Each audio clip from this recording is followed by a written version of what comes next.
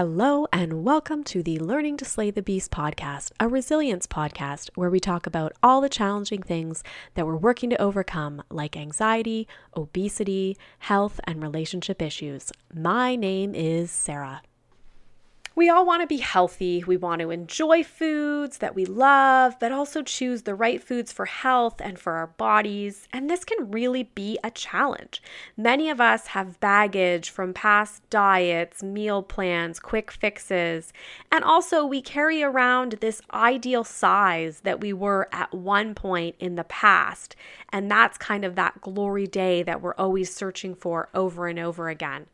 I know personally I've undergone many weight loss journeys and am now trying to find peace with food and find health at every size. I don't want eating, which is a part of human survival, to be a stressor and to take up such a large amount of energy and brain power in my life. I want food freedom. That's why I'm excited to speak to this week's guest, Melissa Rolfs. Melissa is a holistic health and life coach and founder of Free2Be Coaching.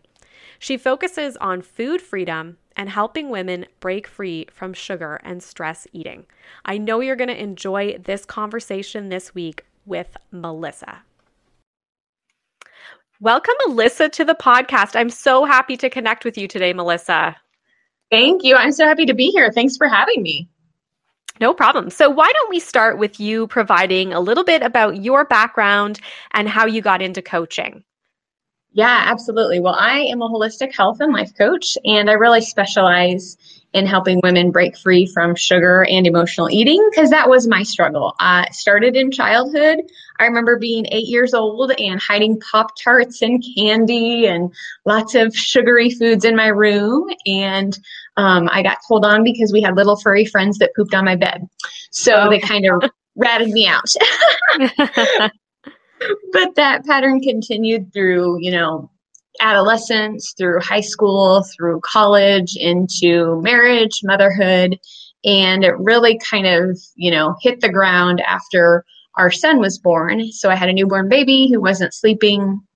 I had a 2-year-old daughter who had some sensory challenges and some food allergies we weren't aware of, a husband who was traveling quite a bit for work, and I was newly diagnosed with PTSD from childhood.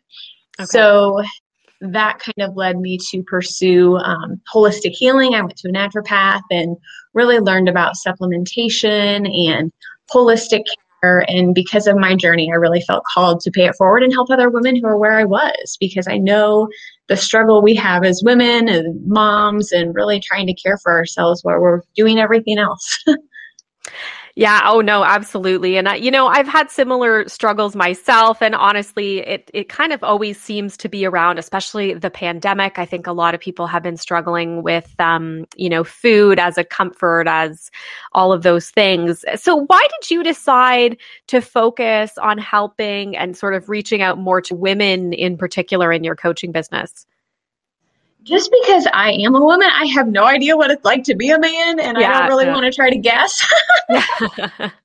No, that's exactly what I was thinking. It just and when you talk about sort of your personal struggle, it kind of makes sense, right? That you're looking at it through that lens. So why is it so hard to find food freedom? Like, what are the things that really come into play for people as they're trying to work through some of these issues? I love this question, Sarah. I think it's hard because I think we are bombarded with messaging and plans and ways to do the next best thing. And I think we're not really taught how to slow down and listen to ourselves and what our bodies need. We're so busy trying to focus on the myriad of methods that are marketed towards us. And I think learning to step back and get quiet and understand you and your unique body type, that's a game changer, but we're not taught that. Yeah, no, absolutely. Yeah, I agree.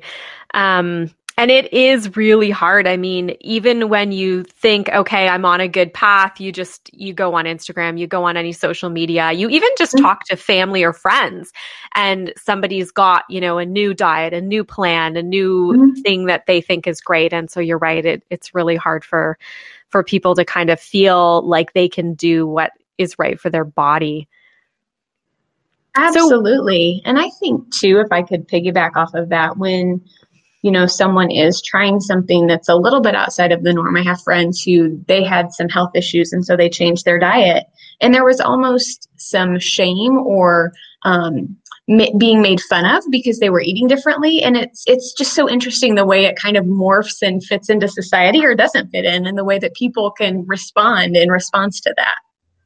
absolutely. My family, well, I have a daughter with food allergies, and then my Mhm. son and I are both gluten and dairy free for health reasons. And same thing, like it can be very difficult for people to understand. I mean, we still get the comments of, oh my gosh, what do you eat then? Like, what is Yes. left? And it's like, oh my goodness.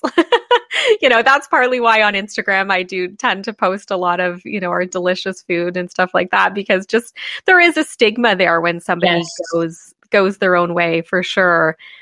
And so I know you've talked about focusing on kind of stress eating and sugar. So why is it so important to kick sugar in particular? Well, sugar is, I think it's the most accessible legal drug in our society. It's 8 times more addictive than cocaine. And when we get it, it rewards the dopamine centers in our brain. And so that means we just keep needing to have more and more to release that feel good feeling in our brains. And it's addictive. And so it kind of creates this vicious cycle. And not to mention, obviously, it's related to weight, but beyond that, there's a myriad of health issues that it contributes to. It's bad for your teeth, it's bad for your liver, it's bad for your organs, it suppresses your immune system. It is really, really, really detrimental to our health. And yet it's thrown out legally at parades and at schools and churches, and it just seems to be everywhere. Mm-hmm. Oh, absolutely. And even when the pandemic hit, I know there was so much about like the best way to protect yourself is sort of being as healthy as you can. And yet everyone was like baking and making all of these sugary treats. Yeah, So, comfort yeah, food.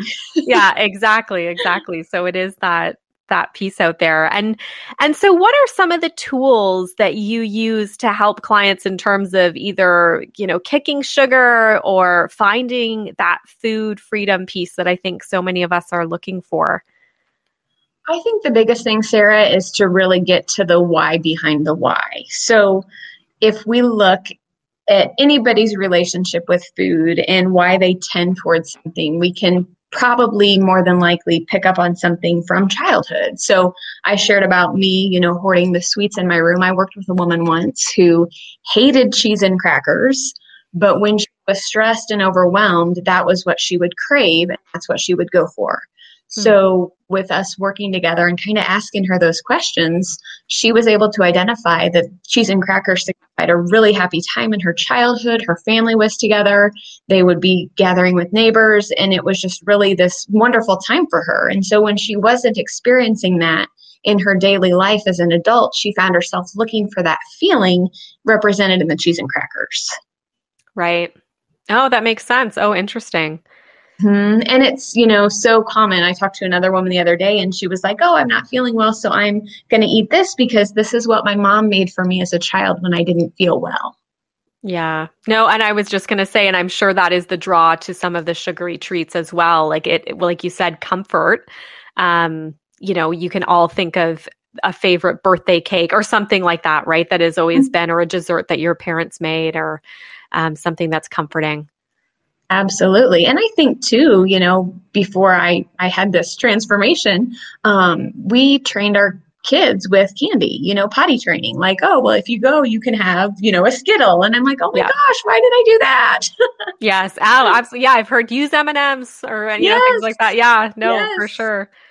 Well, and I think to some degree, it's such a challenging thing because we don't want to take away that celebration piece that Yes. we feel from food, right? And I mean, I totally agree. I had a big family, extended family growing up. We would have these like giant family reunions in the summertime, and oh my God, the food was just insane. And it's Mhm. kind of a thing that people come together with. And so I can Yes. see that that is a hard thing to parse out, sort of that good feeling from, how, is it good for you on a regular basis, and is it helpful, I guess.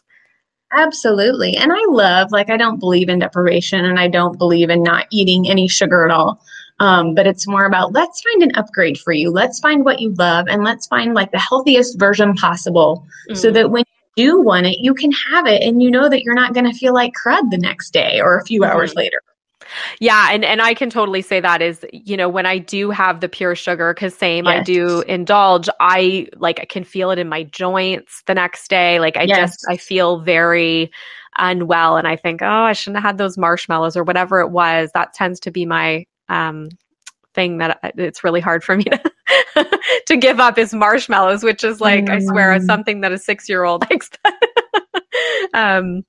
Yeah, but so, kind of what would be your upgrades? Like, do you look more towards, like a monk fruit sweetener or maybe a maple syrup or honey, or is it some of the other sugar-free products?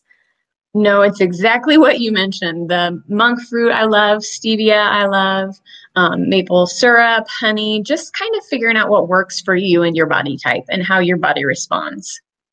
Yeah, just as swapping that out instead of like the plain white sugar.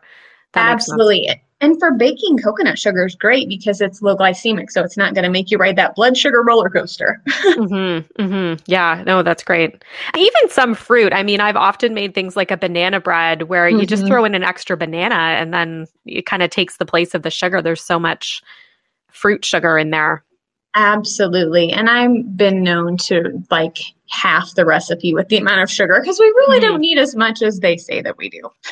Yeah, I always find that when it's like a recipe, like I said, like a banana bread or cake, something like that, and they'll say like even cookies, half a cup of white sugar, half a cup of brown. And I'm thinking, I don't really think we need that much. Like I'll throw in maybe one sugar and then a bit of honey or, play with it that way.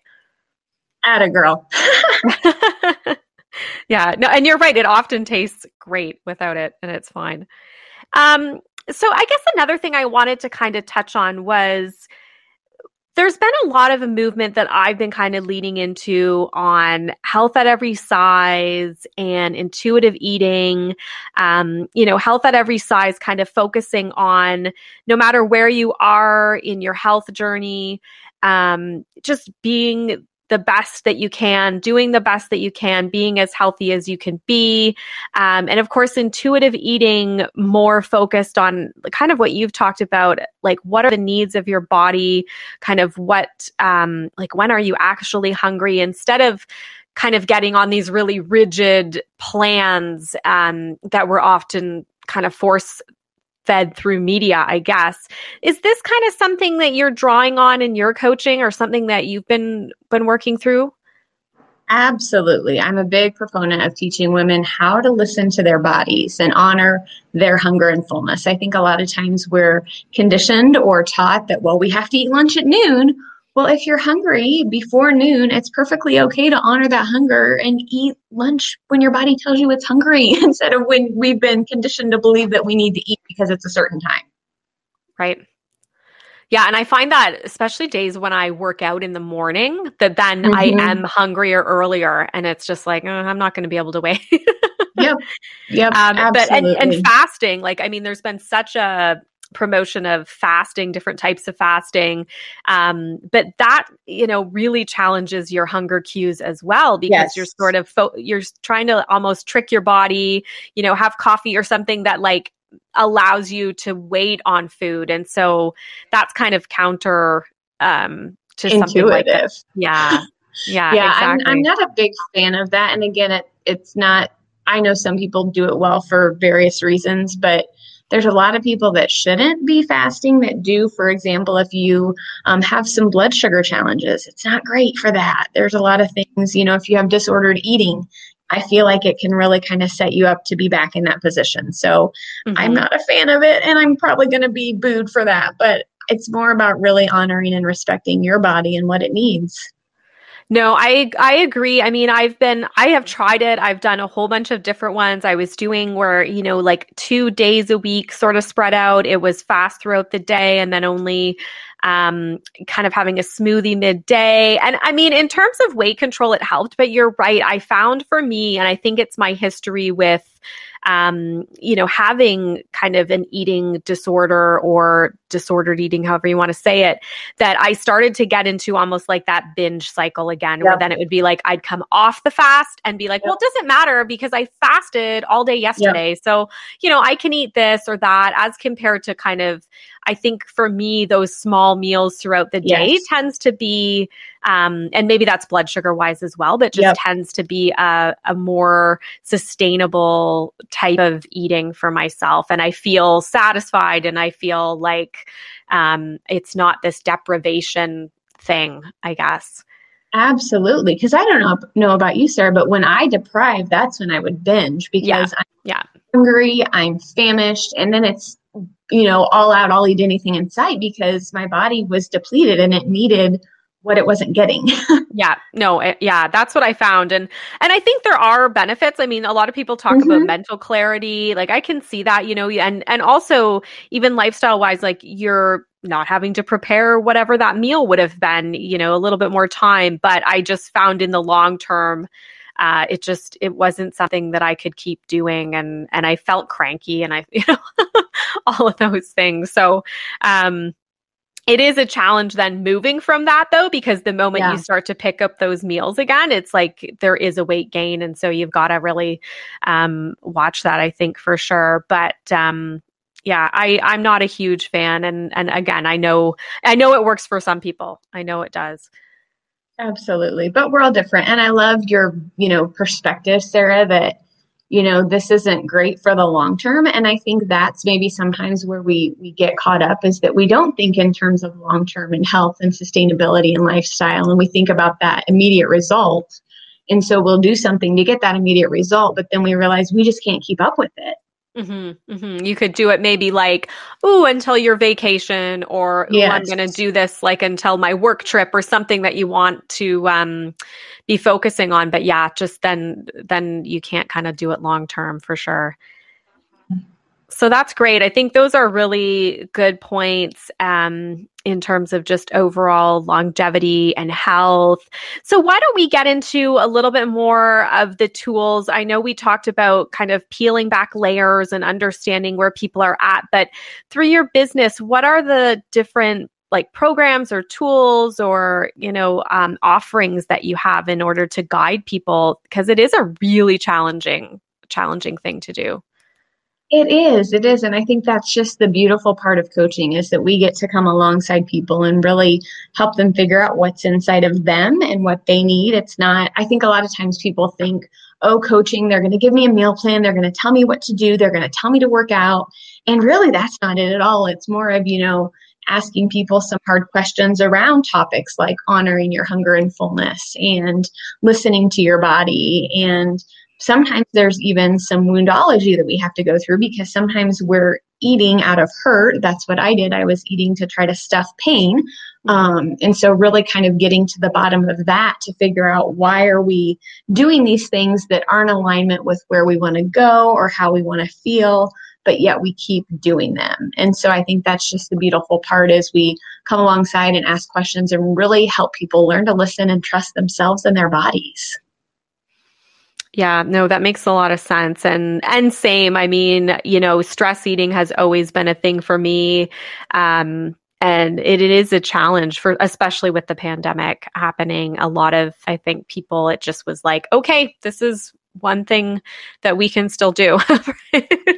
And you're right. It is one of those legal things as well, right? Where it's like, okay, well, you can still have a treat and it's fine, but it does kind of wreak havoc in a lot of areas, for sure. And so do you kind of do virtual coaching? Like, is it calls, or do you offer like kind of programs or a community? What is sort of your approach that you use? Yeah, I kind of have all of that. I really try to meet people where they're at and what they can afford in terms of time and finances. So I do have some online courses. I do have group coaching, and then I have private one-on-one coaching for people who just want that personalized touch and want to go deeper. And that's usually done via phone. Zoom, I'm totally down with, but I think a lot of people just prefer to do it over the phone because it's kind of a personal thing to talk about emotional eating and sugar, and there's a lot of feelings we can have attached with that. Oh, absolutely. Yeah, for sure. And I'm sure, even if somebody is seeing like a therapist and things like that, there's still this kind of complementary piece of, the therapist, you may start to uncover some of these issues, but then getting sort of that one-on-one coaching about how to practically move through it when it's focused on, say, food, I think would be really helpful. Absolutely. And coaching and therapy really complement each other well. I always say that therapy is really about looking at the past and some hurts and maybe some trauma, some things that have happened, and working through them, whereas coaching is looking at where you are now and where you want to be going forward. And because of my journey, I'm a big proponent that you have to heal the past in order to go forward. So I love when people have either done therapy or they're in therapy and then coaching comes alongside, and it's just a beautiful match. Yeah, that makes sense. And so I know you're focused a lot on the food freedom piece. Do you also then get into exercise, or is fitness kind of a totally separate piece for you? We talk about movement and really like movement that you enjoy doing and Right. will keep doing, because I find that when people view exercise as a punishment or a negative, they're not motivated to do it. And we really just want you to move in the way that your body wants you to move. Yeah. So Yeah. it's a piece, but we focus more on the mindset, more on the relationship with food and the body. But movement is a piece for sure.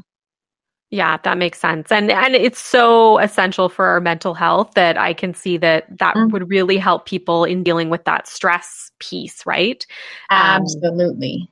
Yeah, being able to add in the movement. And you're right. I mean, so many people focus on doing the thing they hate. Like, it's like, well, I know that HIIT is like the best thing, so I'm just going to make myself keep doing HIIT over and over again. And it's like, well, if you don't like it, or running, right? Like, if you don't like it at all, like, why are you why are you spending time?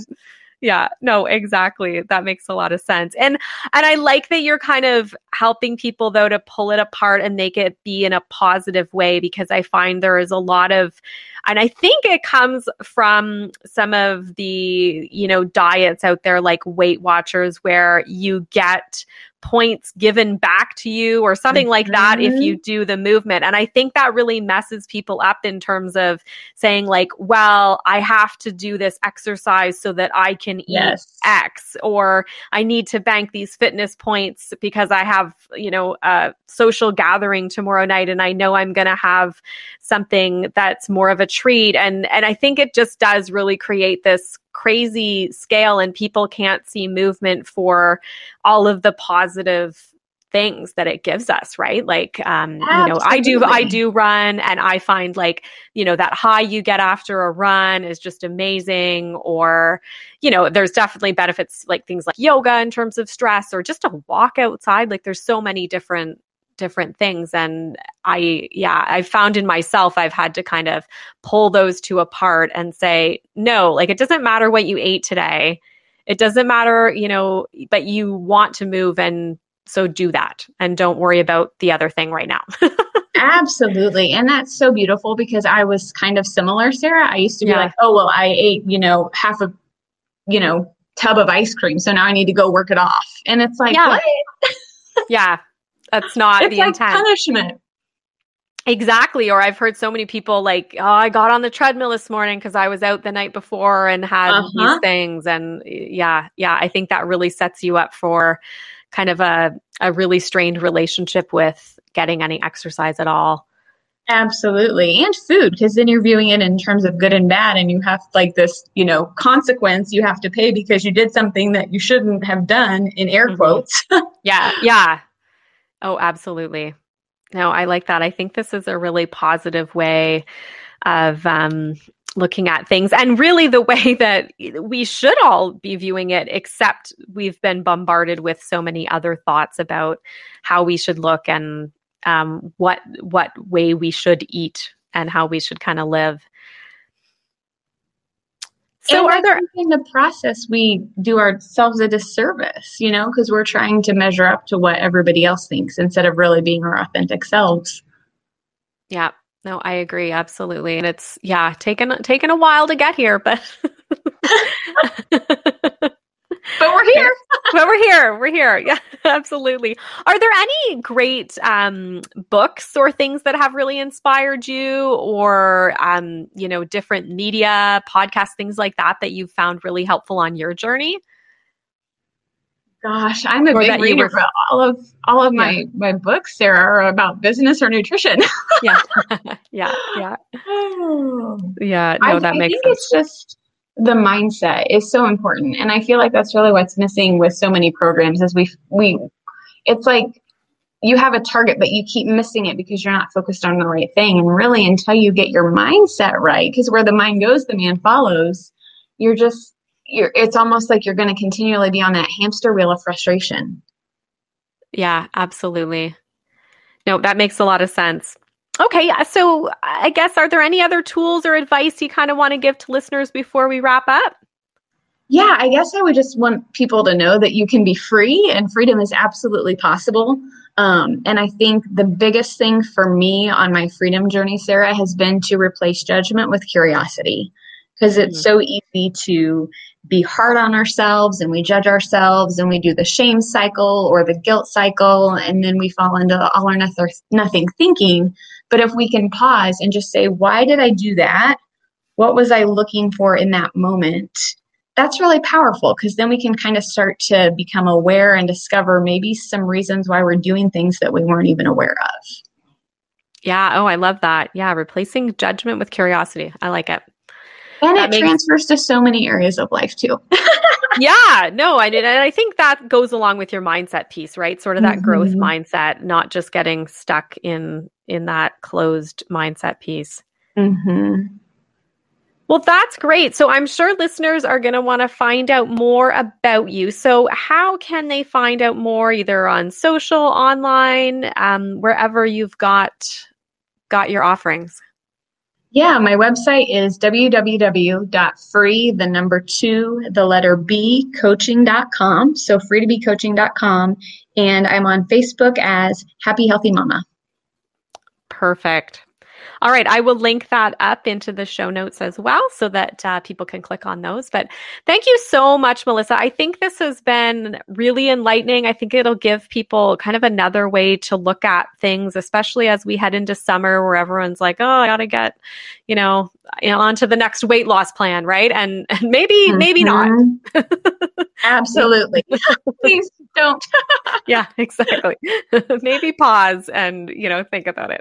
Yes, yes, Perfect. yes. Well, thank you so much for your time today. Thank you. It was awesome to connect. I want to thank Melissa Rolfs, holistic health and life coach and founder of Free2be Coaching, for her time this week. I think that was a great conversation about really trying to find that freedom and no longer focusing on weight and size and moving towards eating for health, eating intuitively, and meeting our body's needs. Hopefully you gained some tips out of that. And if you are interested in finding out more from Melissa, please visit her website that she mentioned, www.free2becoaching.com, or find her on Facebook or Instagram. Thanks for listening. I am creating an email list community under the name Real Life Project Co., which is my company name. And with this email list, I'm going to be communicating all about what's going on with the podcast, how things are going in terms of my writing career, and any special events or offers that are coming up, including our current offer, which is a free self-care 30-day calendar that gives you tons of ideas for self-care to challenge yourself to keep looking after yourself for a whole month straight. If you want to join my email community, please go to my Instagram page at Sarah Lady Gluten and click on the link in the bio, which goes to the Real Life Project Co. webpage. And there you'll have the opportunity to sign up to be part of this community. I've been sending emails just about every week, giving updates on how things are going and where the podcast is at. And I hope that you'll join this community and find connection with me there. Thank you for listening to the Learning to Slay the Beast podcast. Please keep in mind this podcast is not intended to be medical or professional advice. If you are looking for that advice, please seek that out from a professional. If you'd like to hear more from me, you can visit my blog, www.theallergybeast.wordpress.com, or follow me online at Sarah Lady Gluten on Instagram, SarahLadyGluten, or the Facebook page, Sarah-Lady Gluten. If you do like the podcast, please consider subscribing so that you will get the podcast update every week and or reviewing the podcast on whatever platform you listen to. Thanks again and have a great week. I wrote a book, and I am so excited to share it with all of you. Pendulum by S.E. German is now available. The story follows a young boy named Ben as he changes from a silly, energetic, happy little guy to a boy that is anxious, obsessive, emotional, angry, and depressed. After visiting 20 doctors and getting 7 misdiagnoses, his mental health declining even further, he's finally diagnosed with PANDAS, a neuroimmune disorder. PANDAS stands for Pediatric Autoimmune Neuropsychiatric Disorder Associated with Streptococcal Infections. It's a little known and understood disorder without a cure. At 8 years old, Ben and his family move to a new city to start a new life. He gains confidence, navigates his first crush, and plays competitive sports. Ben encounters many challenges in a new school while also coping with his mental health issues and trying to understand and accept himself and his disorder. Ben shares how he handles all the trials of being a middle grader and having PANDAS and his unique outlook on both the disorder and his life. Pendulum is available at Amazon.com, Amazon.ca, and also through the Friesen Press bookstore. It can be found in hardcover, paperback, and the ebook. I hope you will check it out soon.